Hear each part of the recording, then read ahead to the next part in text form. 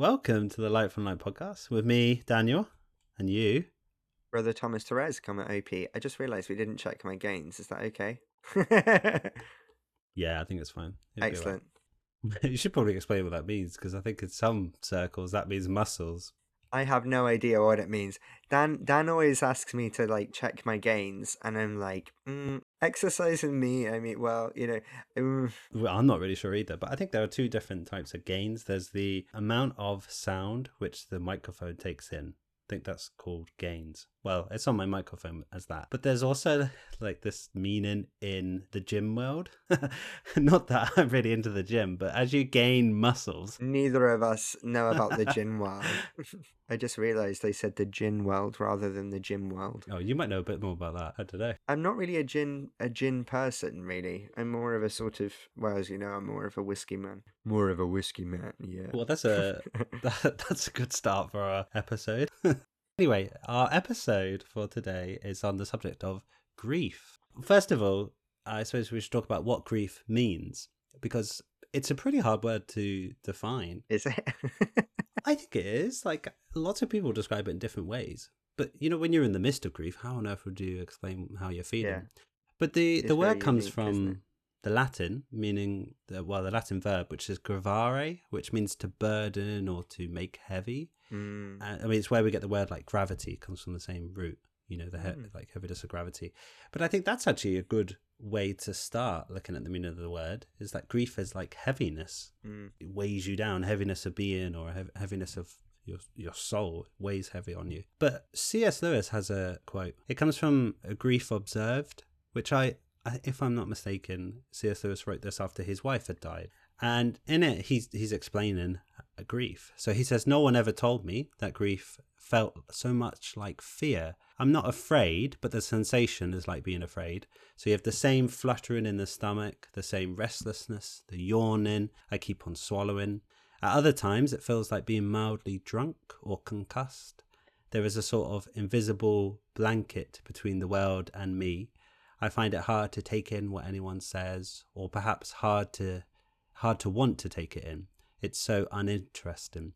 Yet I want the others to be about me. I dread the moments when the house is empty. If only they would talk to one another and not to me." I can see part of that, yeah. I've never really experienced grief as like feeling drunk, but I have sort of experienced that sort of, you don't really care. I mean, because how I describe it very often is that sort of everything else sort of carries on around you, but your whole world has stopped. And when, these people sort of come up to you and talk about other things, and at the moment, you just don't care, and you just sort of want to grab them and say, but, don't you know what's happened? Like, everything has changed now. Like, the world is a different place now. Everything is going to be different because there's a loss of something, whether it's a loss of relationship or a loss of person. And you want to talk about it, you want to talk about it with other people. You know what it's like, when you're talking to somebody about this grief that you have, and you can sort of see that they're getting a bit tired of it, and so I can definitely see some of that. I think it's a unique experience for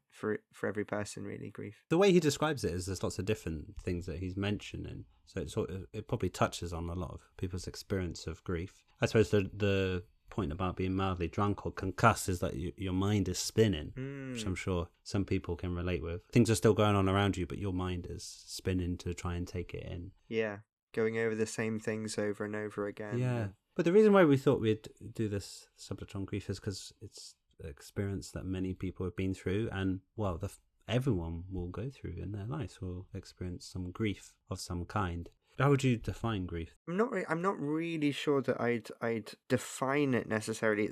I think that we all have these sort of unique experiences of grief. It's become a cliche, to talk about the difficulties of the pandemic, and I'm sure many of us have become fed up of hearing homilies that constantly reference this unprecedented time. But that being said, I think we should recognize that for many of us, this hasn't just been a time of restricted sort of social interaction, but a time when many of our loved ones have been buried and things, and that we've lost things, we've lost experiences and time and relationships and dreams and hopes and our loved ones, So there's a quote that I came across, though, that I think a good way to talk about grief, which is by somebody called Nancy Levin, and she says, "Grief is honouring the space between no longer and not yet." honoring the space between no longer and not yet. So it's a sort of making sense of what's no longer, or making sense of a loss. And also it's a process. So it's something that's happened, but it's also a process of accepting and integrating our loss into our lives, and to moving on to a new reality. So honoring the loss and the experience of that loss. Sometimes we might even anticipate grief if a loved one is close to death, or if they've got a serious illness like dementia or something. How often do we hear people say, oh, it's not really my mum anymore, and things like that. I mean, obviously it is it is their mum, because we are co-joined, body and soul and things. But there is something which has changed. There's something which is being grieved for. There's something that's being lost.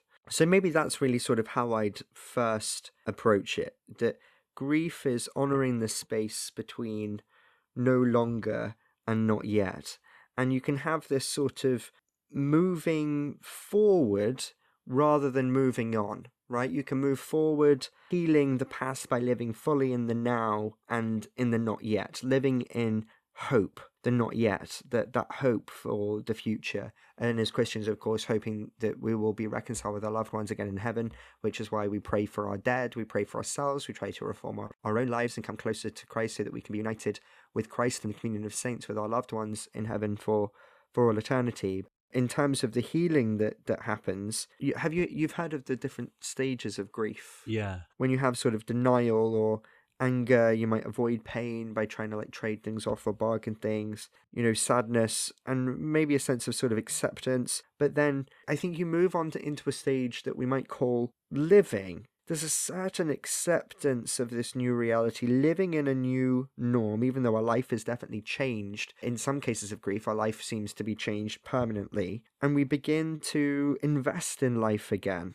So it's a moving forward, but not moving on. It's not denying any longer the pain that has been caused, the space that's there, what has been, to some extent, a transformative loss for our reality and for our lives, but it's sort of healed by living fully in this present, but also in the not yet, having some hope again for the future.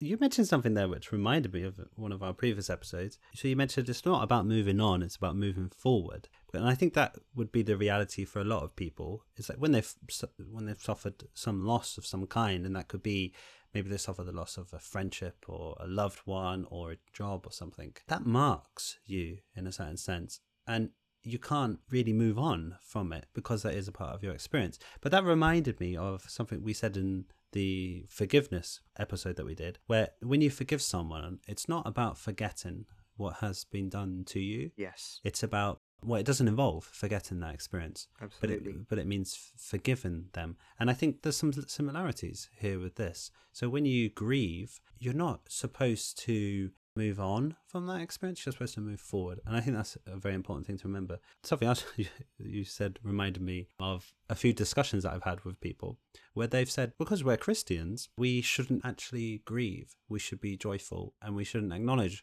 grief as a real thing, or we shouldn't acknowledge it altogether. But I disagree. Isn't that so unhealthy? I think it's quite unhealthy, personally. Yeah, because I think grief, it's a sign that something has been lost from your life. It's a sign of a reality. Something's not right in that sense, or something's gone. Something's different. Yeah. And the love that was there, right? When it comes to relationships, let's say it's the breakdown of a marriage or a relationship, or, someone that you love, you've become estranged from, or even that somebody has died. Very often what makes these things is the love that was there. And sometimes that love hasn't gone. Sometimes that love can make things very acute. We were talking there about moving forward then from grief. And I suppose I would explain grief as being something that's very solitary. So how we move forward from it can be very difficult. And I was thinking a bit more about this. You know how we sometimes go through an experience of grief and others can sympathize. Someone who's close to you can look at your pain and sympathize with you, but really they're just onlookers. They can offer love and support and care, but they're outside of what has happened. And then there's also those who can emphasize, those who have gone through a similar experience, or maybe they're going through the same experience. But in a sense, our grief is uniquely our own, because it's a road we must all individually walk. But the way we move forward is found in the person of Jesus. He's the destination, really. If we're moving forward, we might ask, well, what are we moving forward towards? And I think what we're moving forward towards is God. Why does God allow us to grieve the loss of something? You could say, in some sense, to move forward into communion with him, closer communion with him. Yeah, and there's also, Jesus is the way, the truth, and the life in the Gospel of John, and not only the beginning, the Alpha, but also the Omega, the end, or as my friend Jonathan often says, the telos.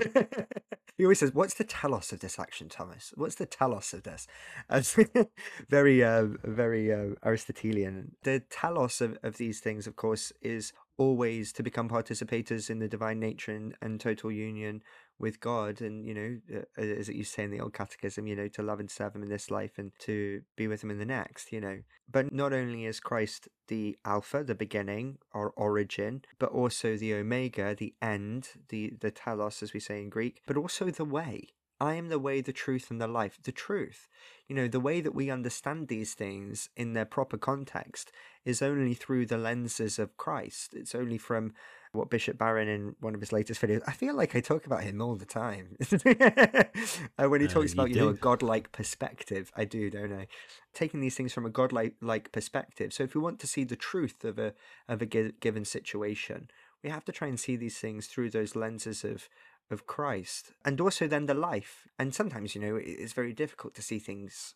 I mean, how can we see things from a godlike perspective? I mean, to some extent, we have a help with the church and the mystical body of Christ and our friends and things, and the scriptures and our prayers and things, being able to see things through the eyes of Christ.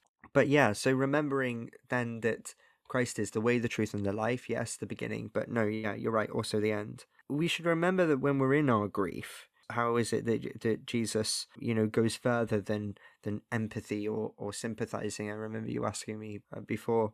Well, maybe if we sort of move this to a Trinitarian perspective, God relates to all people as creator, but creation is not only an act of the Father. The creation is actually an act of the Father, the Son, and the Holy Spirit.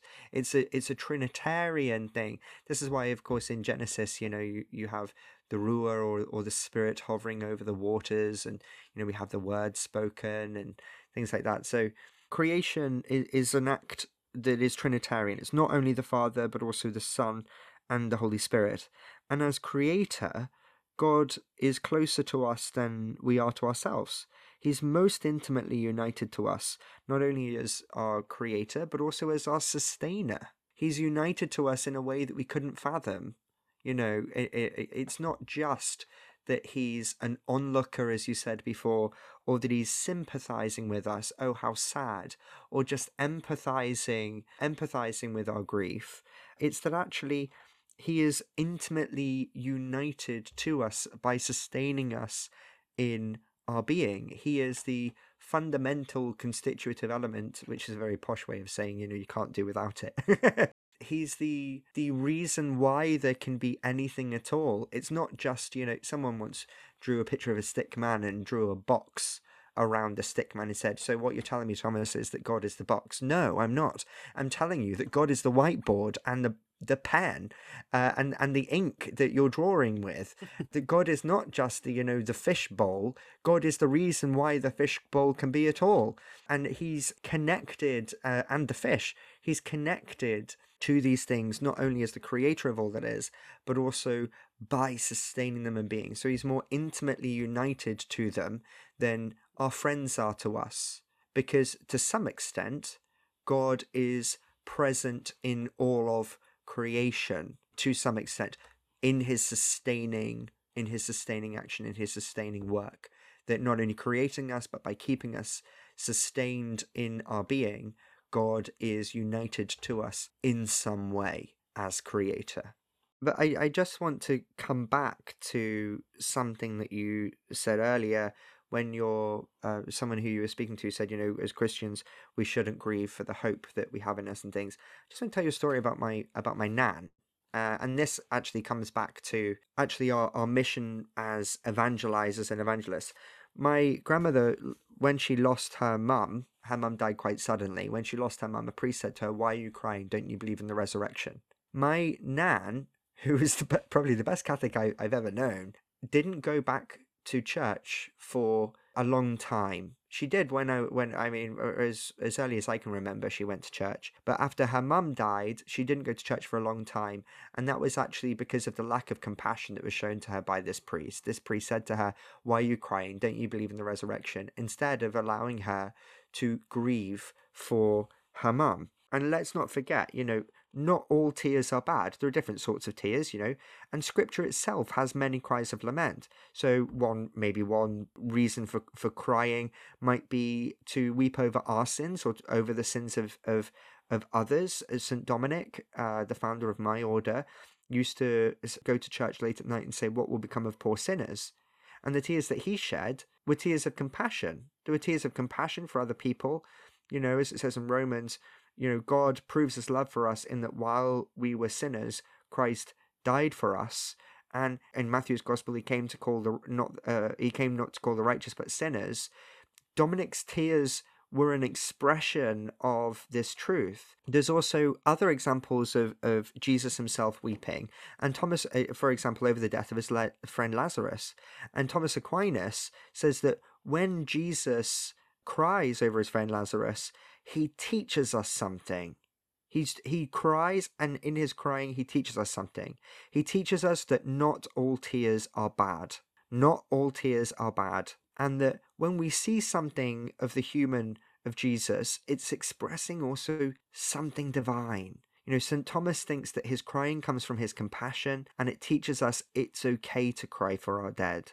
"My son, let your tears fall for the dead," I think he quotes, which is a quote from the book of Sirach.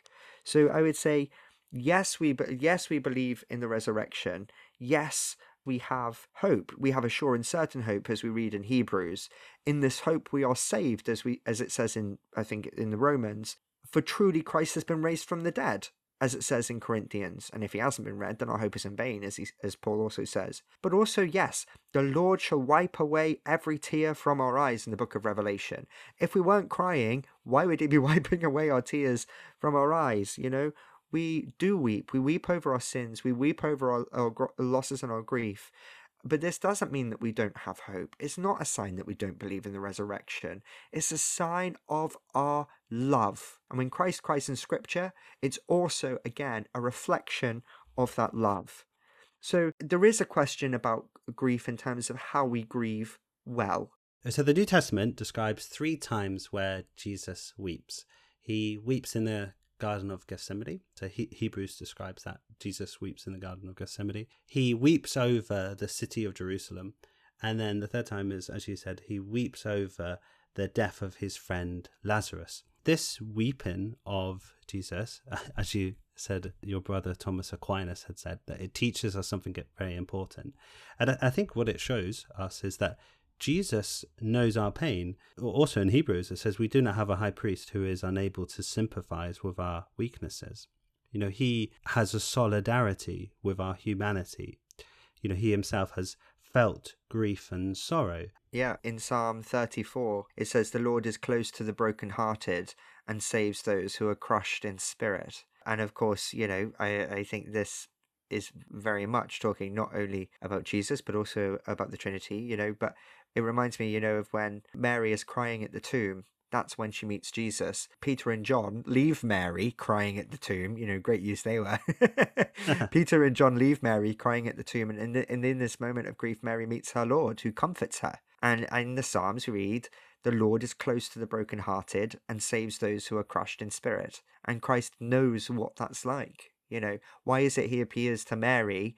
And why is it that, he didn't appear to Peter, John, and Mary at the same time? He appears to Mary and he comforts her, and then gives Mary a mission to be apostle to the apostles, to go to his brothers. He says, "Go to my brothers and tell them that they will meet me." I think it's in Galilee, he says. And off she goes, and they're given a mission, and the rest is history. Anyway, I just realised it just gegged in. I'll geg out now. What? Your geg? Yeah, sorry, it's a northwest expression, I think. I've never heard of that. Gegging in means sort of like butting in. Yeah, butting in. But yeah, I just want to sort of focus on that Psalm 34. The Lord is close to the brokenhearted and saves those who are crushed in spirit. Yeah. Well, it reminds me of Psalm 56, where it says that God remembers every tear that we shed. The psalm itself says, "Are my tears not stored in your flask, recorded in your book?" So like God knows everything that we experience and has that solidarity with us. I was thinking of this point that you made about not moving on, but moving forward. So how do we move forward? Because Jesus grieves here. So how does he move forward? And John's Gospel actually describes Jesus's reaction to the news that Lazarus has died in very interesting terms. So the Gospel of John says that when Jesus first hears that Lazarus has died, he becomes perturbed and deeply troubled. And then later, when he gets to the tomb, it describes Jesus as being perturbed again. And this in the original is like a sternness. So Jesus experiences this sternness. And I know some commentary writers have said that this is like Jesus is going into battle. He's going into battle with death itself. You know, you think of the greatest enemy that we face as humans is death. It's like a final end. You're talking about telos, but it's like it seems in this life that death is just that finish. It's that end. So Jesus is going into battle here with that. And it's not the war, but it's the battle. And he overcomes that death by rising Lazarus. So it reminds me of the psalm where it says, I think it's the psalm where it says that your sorrow will turn to joy. Your mourning will turn to dancing. Yeah. Yeah, absolutely. So he overcomes death in this battle here through bringing Lazarus back to life. But this obviously points forward to that final war on the cross where Jesus defeats death altogether. I mean, this is why Paul can say, "O death, where is your sting? O grave, where is your victory?" Death doesn't have victory anymore. Jesus has victory. And then we as Christians can even go further and say, well, actually, death has been transformed to a place where it's like a meeting. It's a meeting with God. It's been completely transformed. So like I think grief can be wrapped up in that as well. We can begin to move forward from grief by seeing that actually there is a hope there. The hope is that God has overcome death, and that is the future. Yeah, that brings us quite nicely to, what sort of tips do we have from our own experience of grief that might be able to help other people in their grief? What sort of advice would you give to people? Well, I think the first tip is to have hope in the resurrection. I mean, we are a people of hope. And it doesn't mean not feeling and experiencing that pain and bearing witness to it. Yeah. Yeah, absolutely. Well, there's a saint, I hadn't heard of him until recently, but Saint Paulinus, maybe? Paulinus of Nola. Oh yeah, Paulinus of Nola, yeah. Paulinus of Nola. Yay! Okay. We got there. But did you get that? My pronunciation is awful. It just goes to show that, we try our best in this podcast, but we make mistakes with what book something's found in or pronunciation of things. But that's part a lot of it. We do.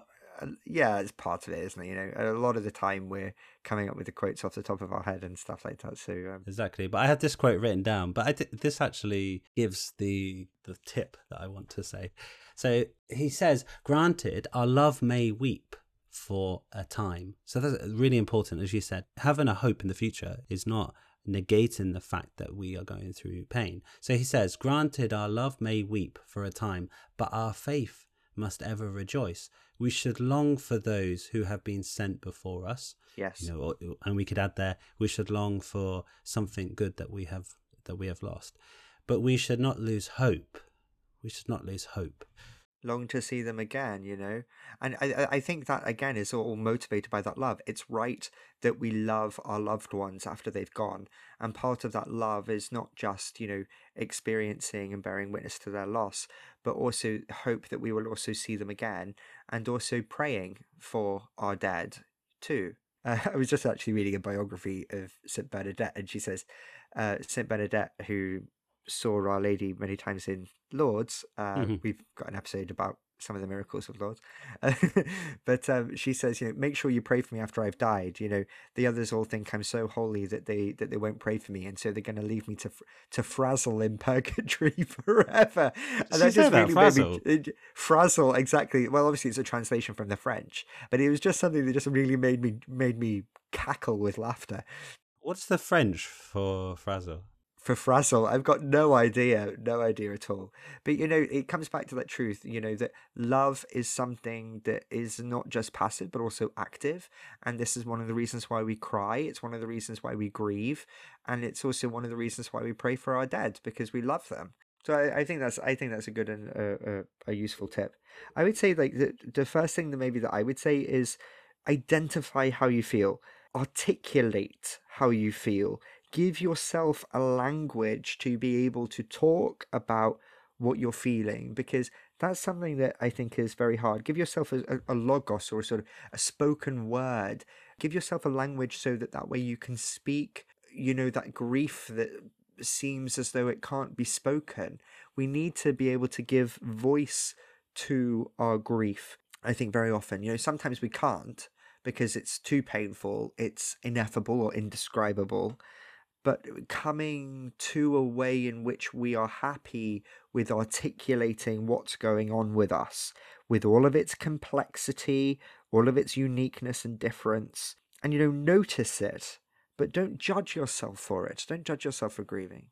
I would actually say as well, it's like God can handle how you're feeling or anything that you want to say to him. So I'd say, like, be authentic and real. And it's a healing process. Be honest about it, yeah. And take time to pray. Take time to pray. Just as, and ask God to help you to pray, because as it says in scripture, sometimes we don't, I don't know how to pray as I ought. We don't know how to pray as we ought. And in those moments, the Spirit intercedes for us. So also don't feel bad for not being able to articulate what you want to say. One of my old spiritual directors, a priest I'm very close with in my home diocese in Shrewsbury, used to say that he didn't mind when people got angry with God and, vented out their frustration with God, because it shows a relationship. And I think that there's some truth to that. Allow yourself also some time for silence, some time to take things in, time to pray and to articulate things also before God, and pray for your loved one, or whatever it is that you're grieving for. If it's a loss of maybe a job, or in particular relationships, in my life, I know a lot of the grief that I've experienced, it's not just been, for example, the death of my grandmother, which was actually the death of my grandmother was an interesting one, because I became very actually convinced towards the end of her life, and sort of more convinced after she died that she is in the presence of God, and I became more convinced of her sanctity because of what she went through and what she suffered. But there are other things too, like a loss of relationship, or in the past, loss of romance or romantic interest, and those things are real grieving times and healing. And something you said earlier about forgiveness and the relationship between forgiveness and grieving, often forgiveness comes within the process of grieving. It's often part of the process of grieving, forgiveness and reconciliation, coming to terms with things and moving forward rather than moving on. But, recognizing, it's normal to grieve, identifying what's happened to us in the past, and, what helps you personally and what doesn't. For me, for example, like in the past, when one of my romantic relationships broke down, my housemate Claudio used to take me for tiramisu. Almost every day at Whole Foods, he took me for tiramisu. I'm eternally grateful, because it really helped. And, sometimes on the journey, I do nothing but sort of talk about it, and poor thing would listen. Other times, I didn't have anything left to give. I couldn't say anything because my grief it felt like it had sort of overtaken me. But recognize it's normal to grieve. It's normal to go through, these healing processes, and identify what's helped you in the past, what helps you, but also what doesn't help you. I also found personally that sort of rehearsing emotions wasn't too good for me, but still I had to talk about it. I had to have somebody to witness to my pain. It wasn't that I wanted them necessarily to give me any advice or anything like that. And it made me actually really appreciate, for example, when my grandmother died or when my relationships broke down and stuff, I appreciated people asking me about it. You know, you can always feel a bit, oh, should I say something? Should I not? But for me, I remember me personally, I appreciated it when people said to me, you know, I was sorry to hear about your nan.